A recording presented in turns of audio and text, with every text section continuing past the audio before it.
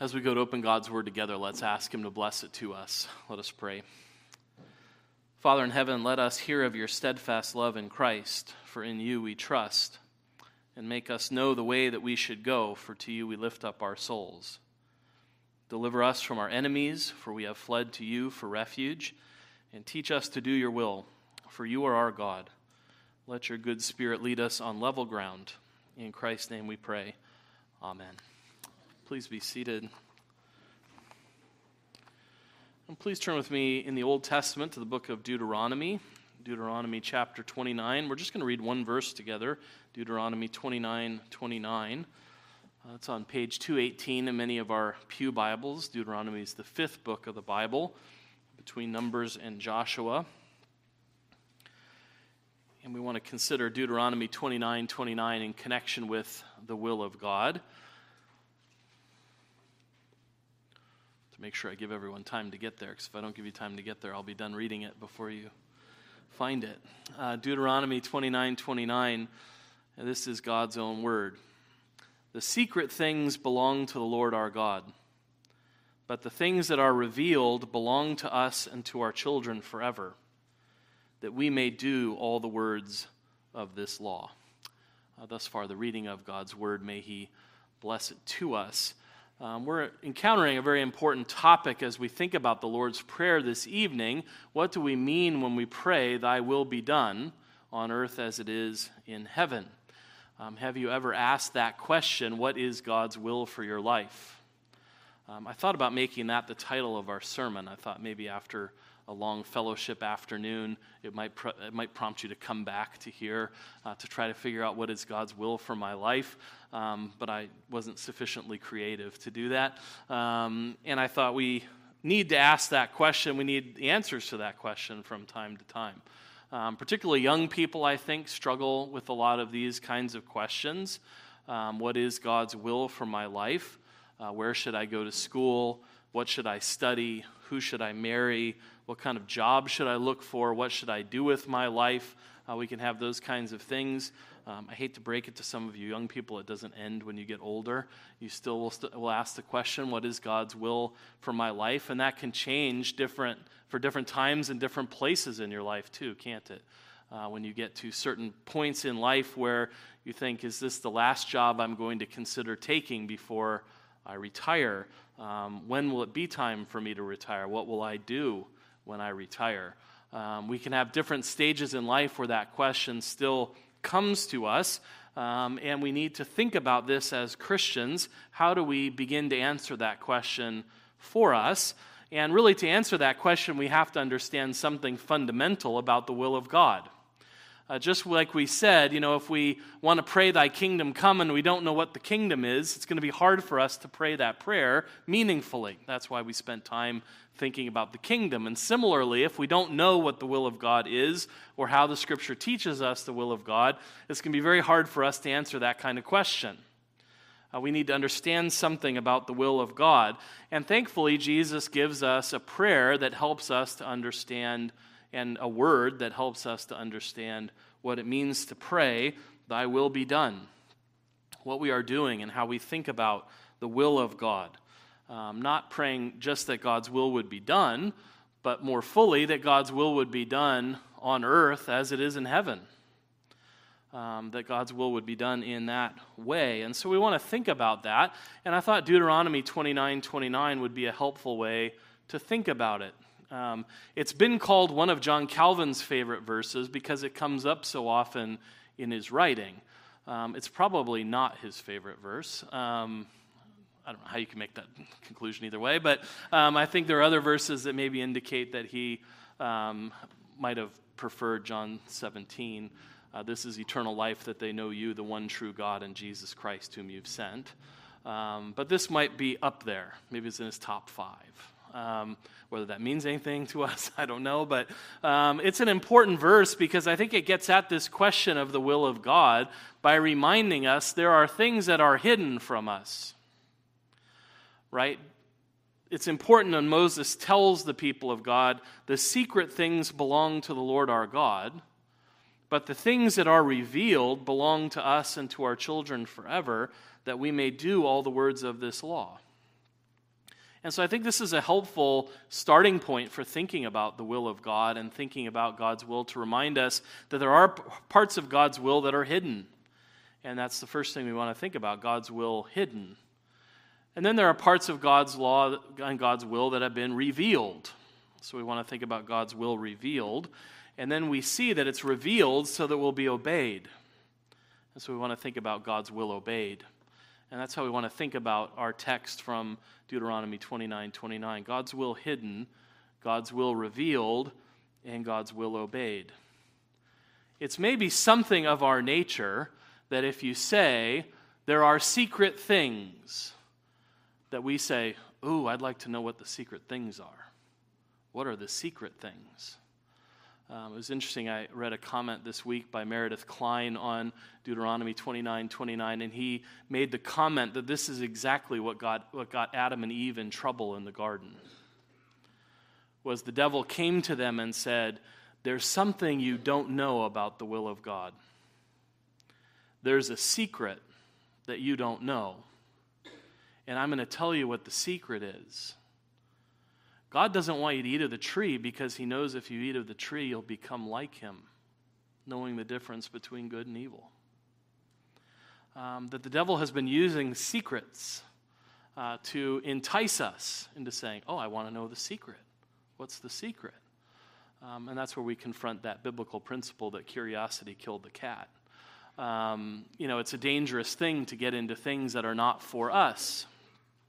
And so it's important for us to acknowledge there are parts of God's will that are hidden from us. There are secret things that he has not told us. And when we think about those things, sometimes we, in theological terms, will call that God's decreed will, the things that God has purposed to do in himself for his people, that he's purposed to do from the beginning of time to the end of it, but he has not revealed all of it to us. We understand that everything that happens is happening under the sovereign direction of our God. There are some magnificent passages in Scripture that talk about who our God is and what he does. In Daniel 4:35, Daniel reflects that he does according to his will among the host of heaven and among the inhabitants of the earth, and none can stay his hand or say to him, what have you done? God does what he will. Psalm 115, celebrating the greatness of our God, says in verse 3, our God is in the heavens, he does all that he pleases. That idea is carried forward also in Psalm 135, verse 6. Whatever the Lord pleases, he does, in heaven and on earth, in the seas and the deeps. God has ordained everything. God is sovereign over everything. Everything that happens according to what he has appointed.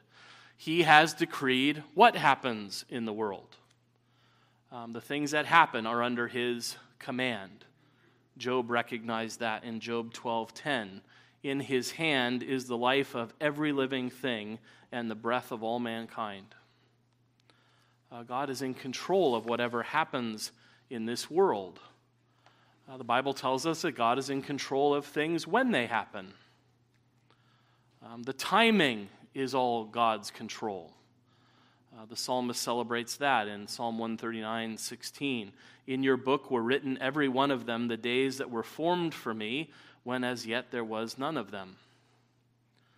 God has decreed the end from the beginning, the Bible tells us. We know everything that happens according to the timing that God has set for it.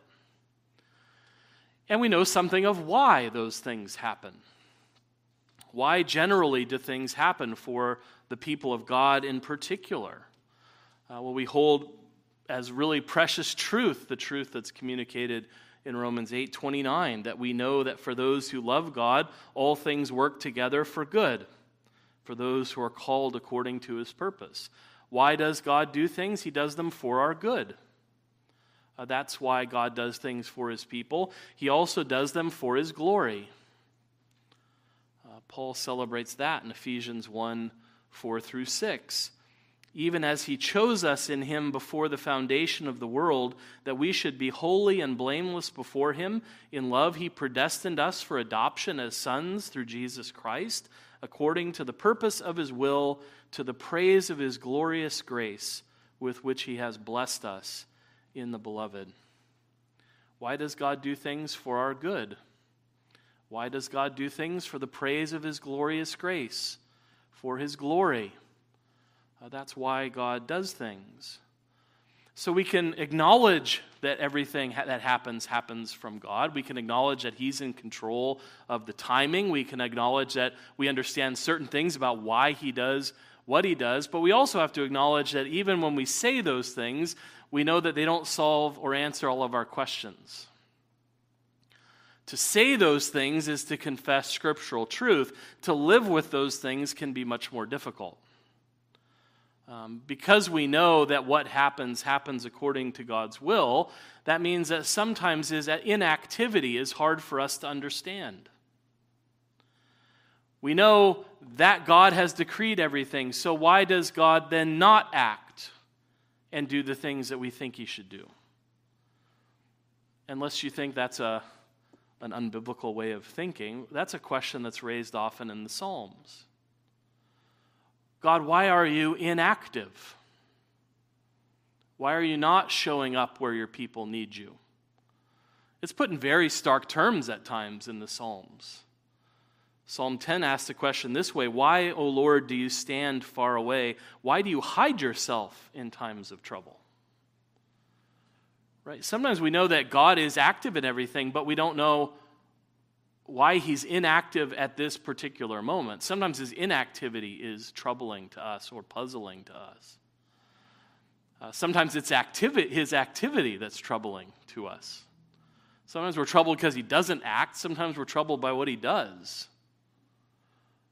Right? Again, Daniel says in Daniel 2:20 and 21, "Blessed be the name of God forever and ever, to whom belong wisdom and might. He changes times and seasons. He removes kings and sets up kings."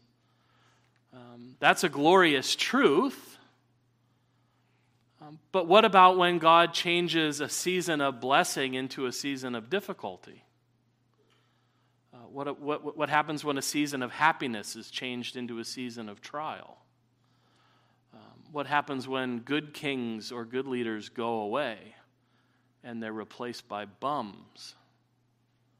What do we say then? Why is God active in those ways? We can be baffled by what God does. Right? It can be hard for us to say, I know he does things for good and I know he does things for his glory, but what he's doing here I don't understand. That's hard. It can be hard for us to understand when God does things. Not just what he does, but when he does it can be difficult for us.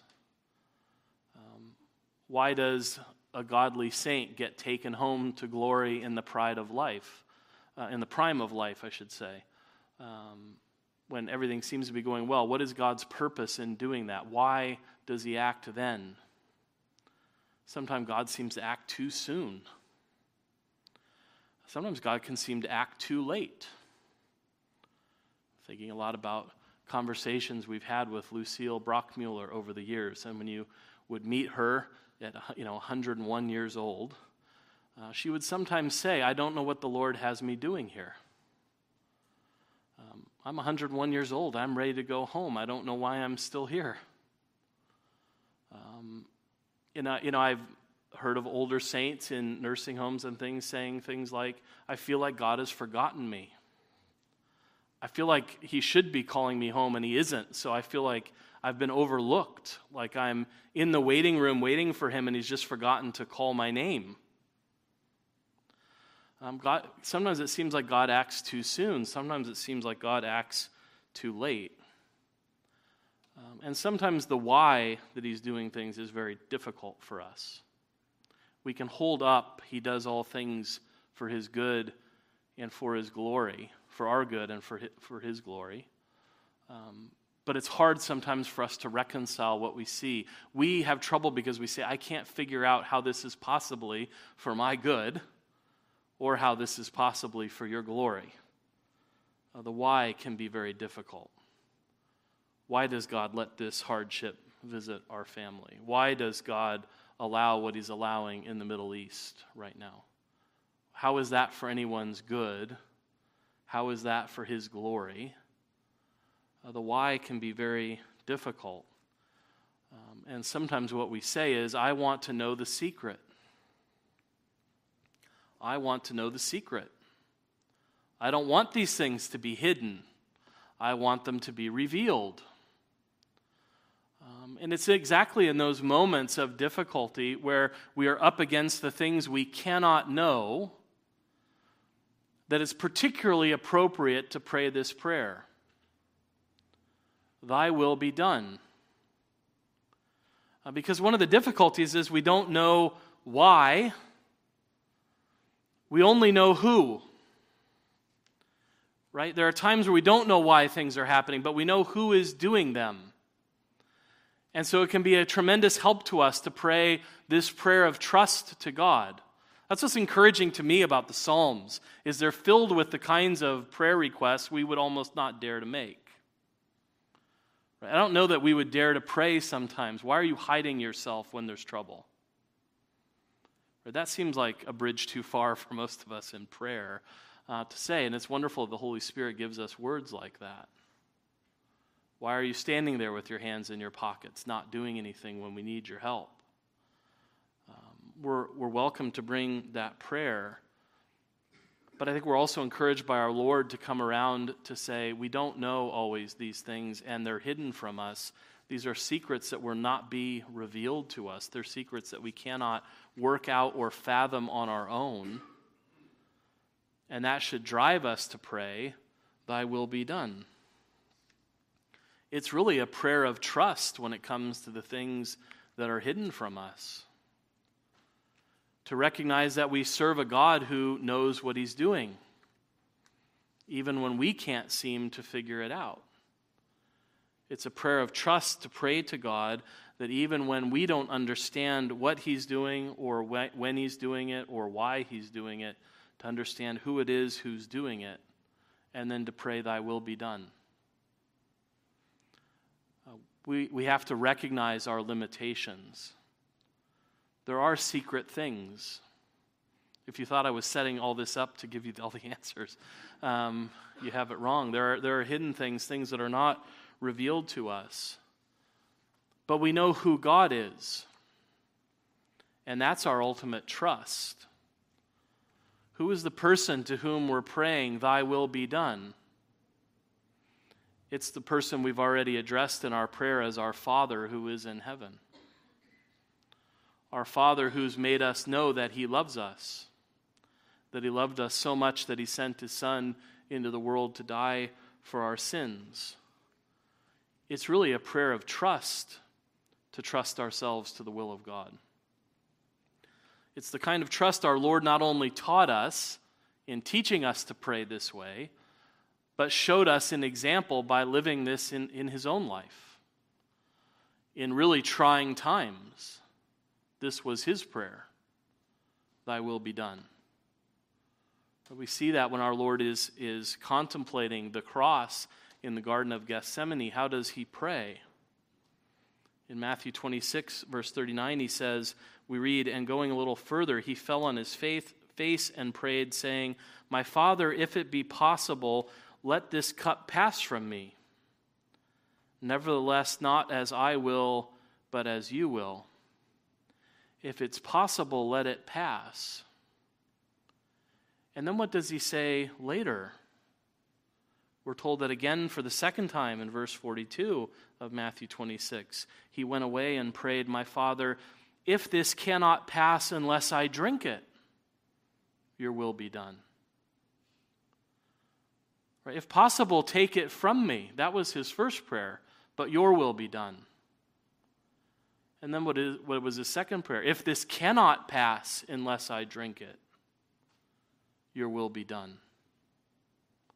He continued to lift up his prayers to the Father in those ways. And we're told he went away again and said the same words. If this cannot pass unless I drink it, thy will be done. Luke recounts the Lord saying, Father, if you are willing, remove this cup from me, yet nevertheless not my will, but yours be done. Our Lord not only taught us to live like this, he lived like this. He showed us this example. of faith and trust in his Father's will. And he wants us to do the same. He knew who he was praying to. He knew his Father's will was good, and he was willing to submit himself to his Father's will. And he's teaching us to pray that same will, that same way.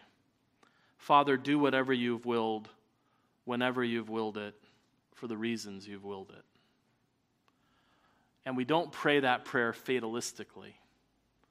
It's one of the favorite phrases of our age. It is what it is. Which, if you're any kind of rhetorician or logician, drives you crazy, because that's a tautological statement. It always is what it is. That offers no helpful information.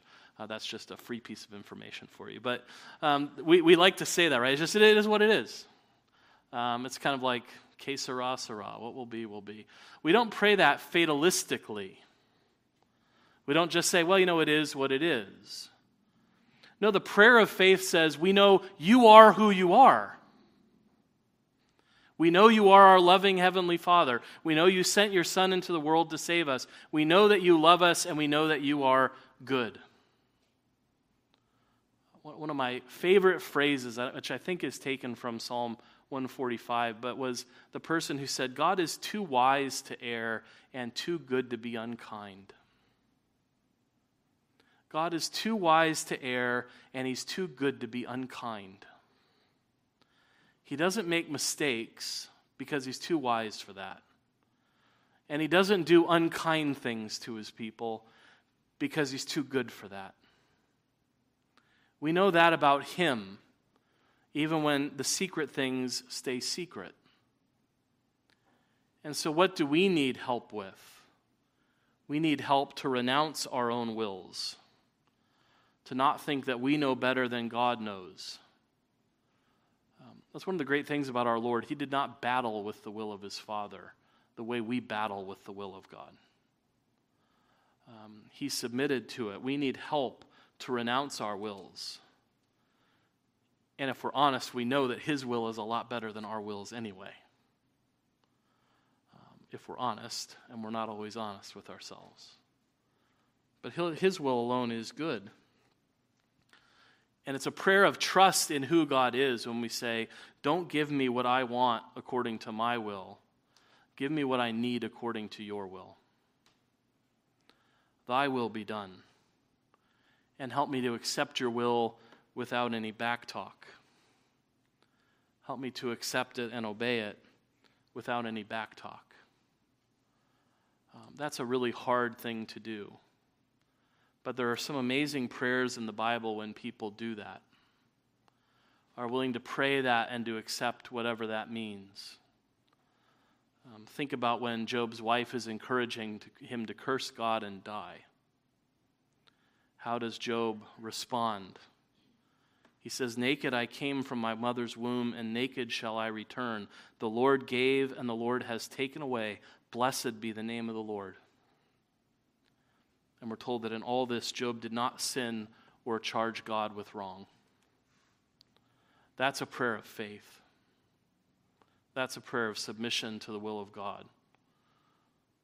Or you might remember Eli when Samuel has heard the voice of the Lord calling, and as a little boy has been told this terrible word of judgment on Eli's household. And Eli says to him, tell me what the Lord said to you. And Samuel understandably does not really want to, as a little boy, tell him exactly what the Lord has said to him. But he puts him under oath to tell him exactly what the Lord has said. And Samuel tells him that word of judgment that's been pronounced on Eli's house, that he's going to destroy it forever for their iniquity. And Eli says, it is the Lord. Let him do what seems good to him. It is the Lord. Let him do what seems good to him. That's a prayer of faith. David prays that same way in 2 Samuel 15, 25 to 26, when he's fleeing from Jerusalem and from Absalom's rebellion.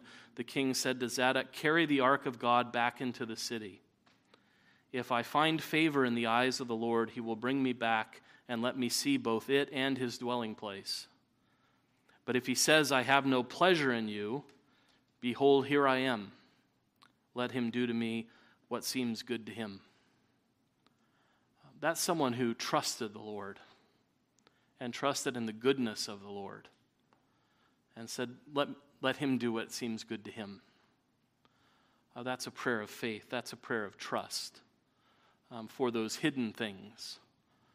But they're not all hidden things, right? The Lord does not just hide his will from his people. He also reveals his will to his people. The hidden things belong to the Lord our God, but the revealed things belong to us and to our children forever. There are things that are revealed to the people of God. There are things that God decrees that he does not reveal to us, but there are decrees that he does reveal to us in order that we would do what with them?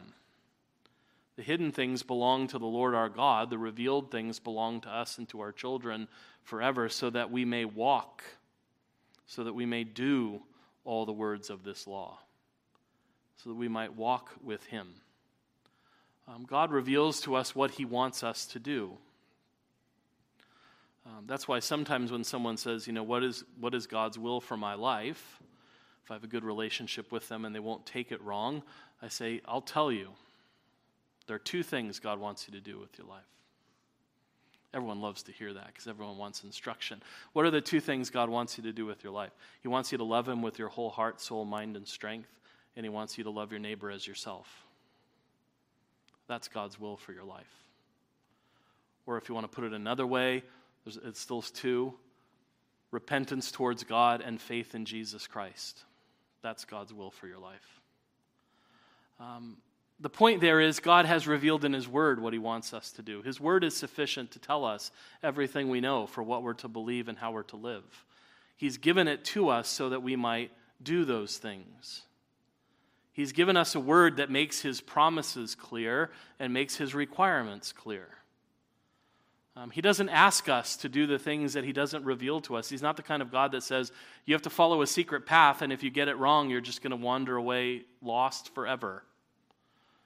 Sort of like, when the troop in The Hobbit is going through Mirkwood, and they're told, if you leave the path, you'll never find it again.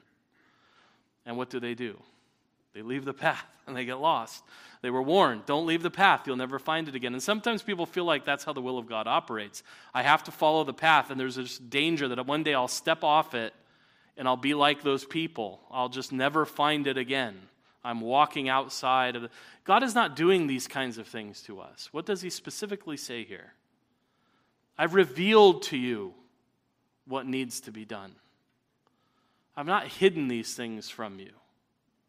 I've revealed these things to you so that you and your children can walk with me, can do the things I've called you to do. That's why we can pray the prayer we prayed tonight from Psalm 143 before we open God's word, that he would teach it to us, that he would make us know it, that we would have the understanding to hear it and to obey it. We need help doing his will. That's also part of what we're praying when we pray, thy will be done. Not just to accept your will, but where you've revealed your will to us, to do what you've called us to do. Help us to do what you've called us to do, because we're hindered in many ways from doing that. The world interferes with what God's called us to do. The devil interferes with what God has called us to do. We have our own sinful selves that interfere with what God's called us to do. We need help if we're to walk according to the way God wants us to walk. And what we need to understand about God's revealed will is that he's promised to help us in our insufficiency. That's not something that God has made a secret of. We don't pray, help me, give me grace, give me a measure of your Spirit, as if we're not sure whether he will. Because his revealed will says to us, I will give to those who ask. That those who seek, find. And to those who knock, it will be opened. That's the promise he makes to his people. He promises in Philippians 2:13, for it is God who works in you both to will and to work for his good pleasure. God will be at work in his people, and that we can do all things through him who strengthens us. He's revealed us to his word what he wants us to believe and how he wants to live in response. Even as Moses is referring to the Old Testament law, even the Old Testament law reminded God's people first of who he was and who he was for them. I am the Lord your God who brought you out of the land of Egypt, out of the house of bondage. This is not the law of some God you don't know, who's great and unapproachable. This is a God who's a redeemer, who showed his great love in making a covenant and remembering that covenant when his people called and redeeming them out of the darkness of slavery. It's a redeemer God that commands these things. We know who he is, and we know what he's called us to do, so that we would obey the law he's given to us. This was the commission of the Old Covenant, and it's very similar to the commission of the New Covenant, right? That you would walk in all of these things. What did Jesus say in his Great Commission in Matthew 28:18? All authority in heaven and on earth has been given to me. I have triumphed, I have conquered as the Redeemer. As King, I have all authority. And so what are they to do? Go therefore and make disciples of all nations, baptizing them in the name of the Father and of the Son and of the Holy Spirit, teaching them to observe all that I have commanded you. So you might do all the words of this law. Do all the things that I've commanded you. And remind them that surely I am with you always to the very end of the age. How important is that for disciples? To know that God is with us and will not leave us or forsake us. John Calvin said, God is the best master to all who come to him as disciples because he faithfully and clearly explains to them all that is useful for them to know. And this text in Deuteronomy reminds us also that the law was not only given that God's people might know what is right, but that they might do all that God had taught. We need his help to know, and we need his help to do. That's what we are praying when we pray, thy will be done. Because we want to serve God's will. We want God's will to be obeyed. And Jesus really enlarges that commandment when he says, you pray, thy will be done on earth as it is in heaven.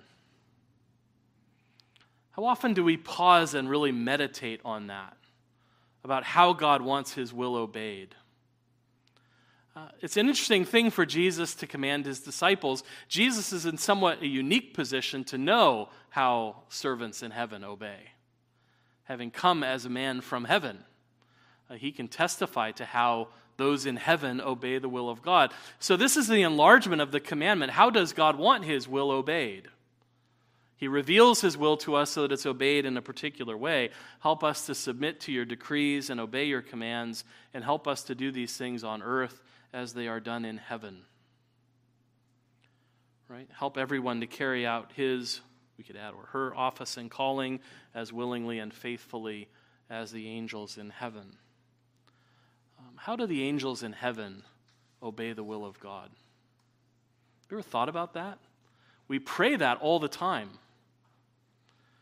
We pray that so often. I wonder if we really pause and reflect. How do the angels in heaven obey the will of God? How do those in heaven obey the will of God? I like how one person said, everyone in heaven has either always been perfect or has now been made perfect. So how do they obey? They obey perfectly. If you didn't know that's how we were going, that's where we're going. They obey perfectly. There's a quality to the obedience that we see in heaven that is really glorious. Think of the 4 living creatures that Ezekiel sees in chapter 1 of Ezekiel. It's in many ways a very perplexing passage. Maybe it's not anyone's life verse, because it's the kind of chapter you read and say, I don't know what's going on here. But one of the things you see very clearly is how the angels obey the will of God. What do the 4 living creatures do? We're told twice in Ezekiel 1:9 and 12. Each one of them went straight forward without turning as they went. Wherever the Spirit would go, they went without turning as they went. They go without turning. They go with singleness of purpose, straight forward, doing the things that God has called them to do without turning. Isn't that a glorious description of how the angels serve? With singleness of purpose. And we're told in Ezekiel 1:14, and the living creatures darted to and fro like the appearance of a flash of lightning. They move with a singleness of purpose and with speed. They really want to do the will of God.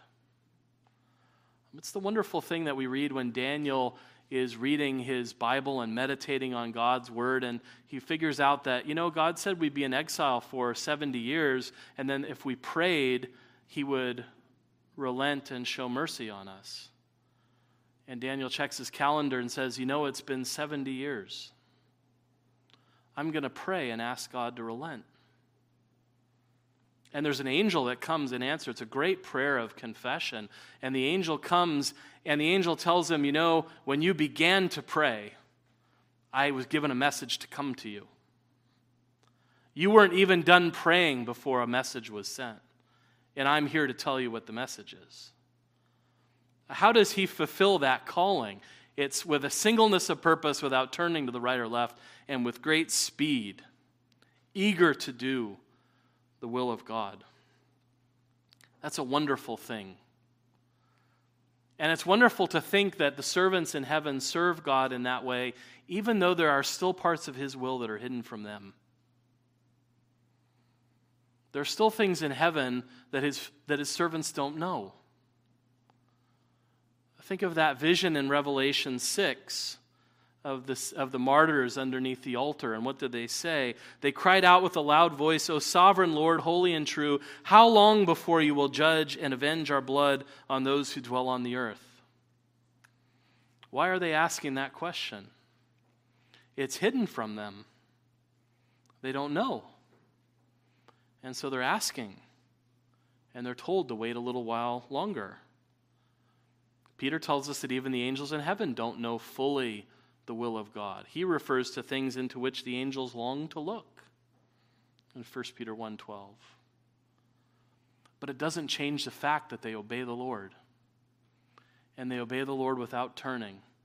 And they obey the Lord without going to the right or to the left. They go straight forward and they do his will in all things. And what is our prayer? That we would do God's will that perfectly. Without turning, just going straight forward and doing what God has told us to do according to our callings.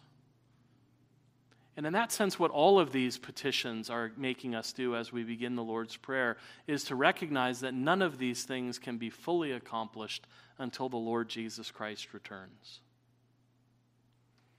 Will we ever be able to stop praying the third request of the Lord's Prayer?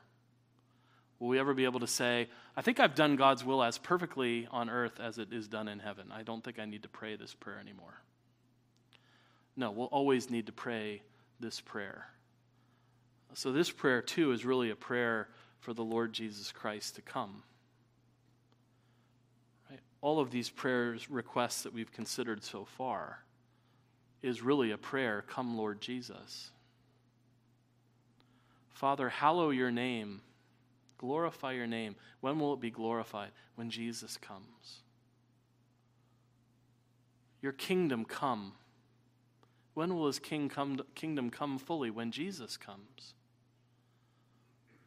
Let your will be done on earth as it is in heaven. When will that happen? When Jesus comes. All these prayers are really ultimately looking for that great day of hope. When the Father's name will be glorified in his Son. When his kingdom will come fully and he will be all in all. And when his will be done in the new heavens and the new earth as it's done now in heaven. What a day that will be. And how earnestly do we need to pray that prayer, that his will would be done on earth as it is in heaven. Amen. Let's pray together. Our Father in heaven, we are thankful for the way our Lord taught us to pray. And we do acknowledge that there are things that are hidden from us, and it's hard for us at times. We wish they were revealed, but we know they wouldn't do us any good to know secret things, that you have revealed all that we need to know. All that we need to know to believe in you, all that we need to know to live a life that's pleasing in your sight. And help us to be contented with your will, to seek after it, and to seek to do your will faithfully. It's our desire to do it as faithfully as we one day will do it in heaven. And so help us to pursue that end and give us the grace of your Spirit to accomplish it. And hear us, we pray, in Jesus' name. Amen.